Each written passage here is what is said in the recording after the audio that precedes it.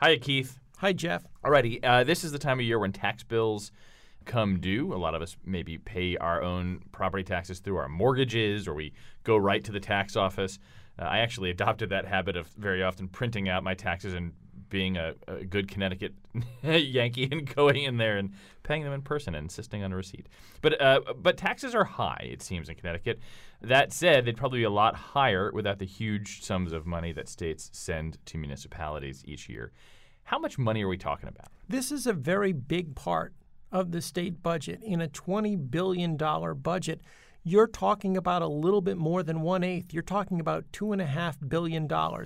And we're talking about money that not only goes to school districts, but that goes to town halls. That helps to pay for everything from clearing snow on the roads to paying for the public works crews that might collect garbage, helping to pay for your town hall staff, your police department, and the like. It's a very big part of the overall state budget. And these come as grants with lots of acronyms, ECS, pilot. They come in block grants, not block grants, but in grants to municipalities? Right. These are generally referred to as the major statutory grants. In other words, it's not a competition. You get it because you're part of the state of Connecticut.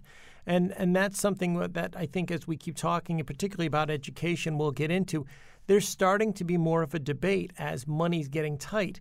Should every town get a grant or every city get a grant just because they're in Connecticut? What if they're really well off? Let's go to education. We hear that discussion when it comes, I think, to ECS, Educational Cost Sharing Funds, or Education Cost Sharing Funds. What is the nut of that argument between, say, a town like Hartford that would make the case that it needs as much funding, if not more, than it gets, and a suburban town that might be doing fairly well on its own? Well, now I'm going to show my age, but we're going back all the way to the early 1980s, and the Connecticut Supreme Court settled a case called Horton versus Meskel, where they tried to determine if the system of funding municipal schools primarily with property taxes, really provided for an equal education for all Connecticut students. The courts ultimately determined it did not, and the legislature, for the better part of closing in on 50 years now, not quite, has been trying to come up with formulas to help equalize education. Nobody's saying we've achieved equality, but to help try to equalize at least funding for education. So Connecticut has had a formula since the late 1980s called, as you said, ECS, or the Education Cost Sharing Grant. It takes a look at a community's wealth. It takes a look at the number of poor families in that city or town. It takes a look at how much local tax dollars have gone into education in the past. Unfortunately, politics has also entered into it over time.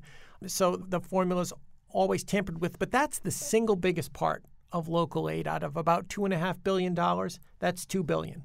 And then you have a lot of politicians who've come up in a political system since 1980s, growing up politically in a system where there always has been an ECS, and therefore there always is money coming to their town. Do they have trouble thinking of a world in which money wouldn't be equally distributed through this system? A tremendous amount of trouble. That's a really important point. We've even had a word for the dynamic you just described. It was always called hold harmless. No community should get less education aid than they got the previous year. It's okay, or it's not preferable, but it's okay if it stays flat. But God forbid it goes down. We've slowly, in the last few years, started to go away from hold harmless as the state budget has struggled with deficits. But now we're getting to a point because the state has to spend so much money on its debt costs, on retirement benefits and bonded debt. It doesn't have the money for municipal aid it used to. And some people are saying wealthy towns should get no education cost sharing aid or even no municipal aid at all. Let's shift a little bit now from education funding and talk about pilot funding. These are dollars that come to towns and cities to offset.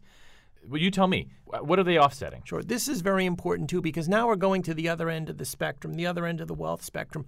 Pilot is important, and it's an acronym for payment in lieu of taxes. It's important to all communities, but particularly poor cities and towns. The state has long had a system for helping to compensate communities that have limits on their ability to tax. Under state law, a city or town cannot tax state property. You can't collect property taxes on the state capitol. You can't collect property taxes on a state park.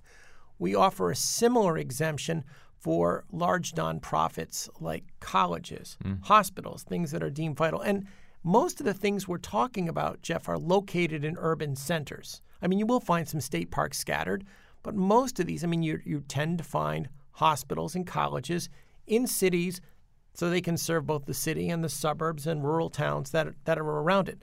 That pilot system has really been struggling. To wrap up, Keith, as we look at future deficits in out years when it comes to the state budget, and we consider that roughly 1/8 of the state's budget is grants in aid to municipalities, what's the future of this kind of funding for towns and cities? Well, I think right now the future is on a dangerous trend. Like I had mentioned that pilot is struggling. We're supposed to be giving by law about 45 cents back on a dollar for state property that a town can't tax. We're down to about 14%.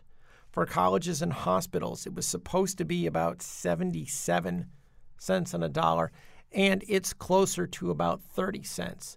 That's one of the big problems the city of Hartford said it was facing as it was dancing dangerously close to bankruptcy. They said, well, look, we have tons of property we can't tax, and it's shrinking. This is going to be a crisis that Connecticut faces probably for the next 10 to 15 years because that's the same period our debt costs are ballooning over, and we're already biting into municipal aid, pulling it back, and we haven't even gone through the worst of those debt costs. Keith Phaneuf helps to bring fiscal sanity to the state as a reporter for the Connecticut Mirror. Thanks, Keith. Thanks, Jeff.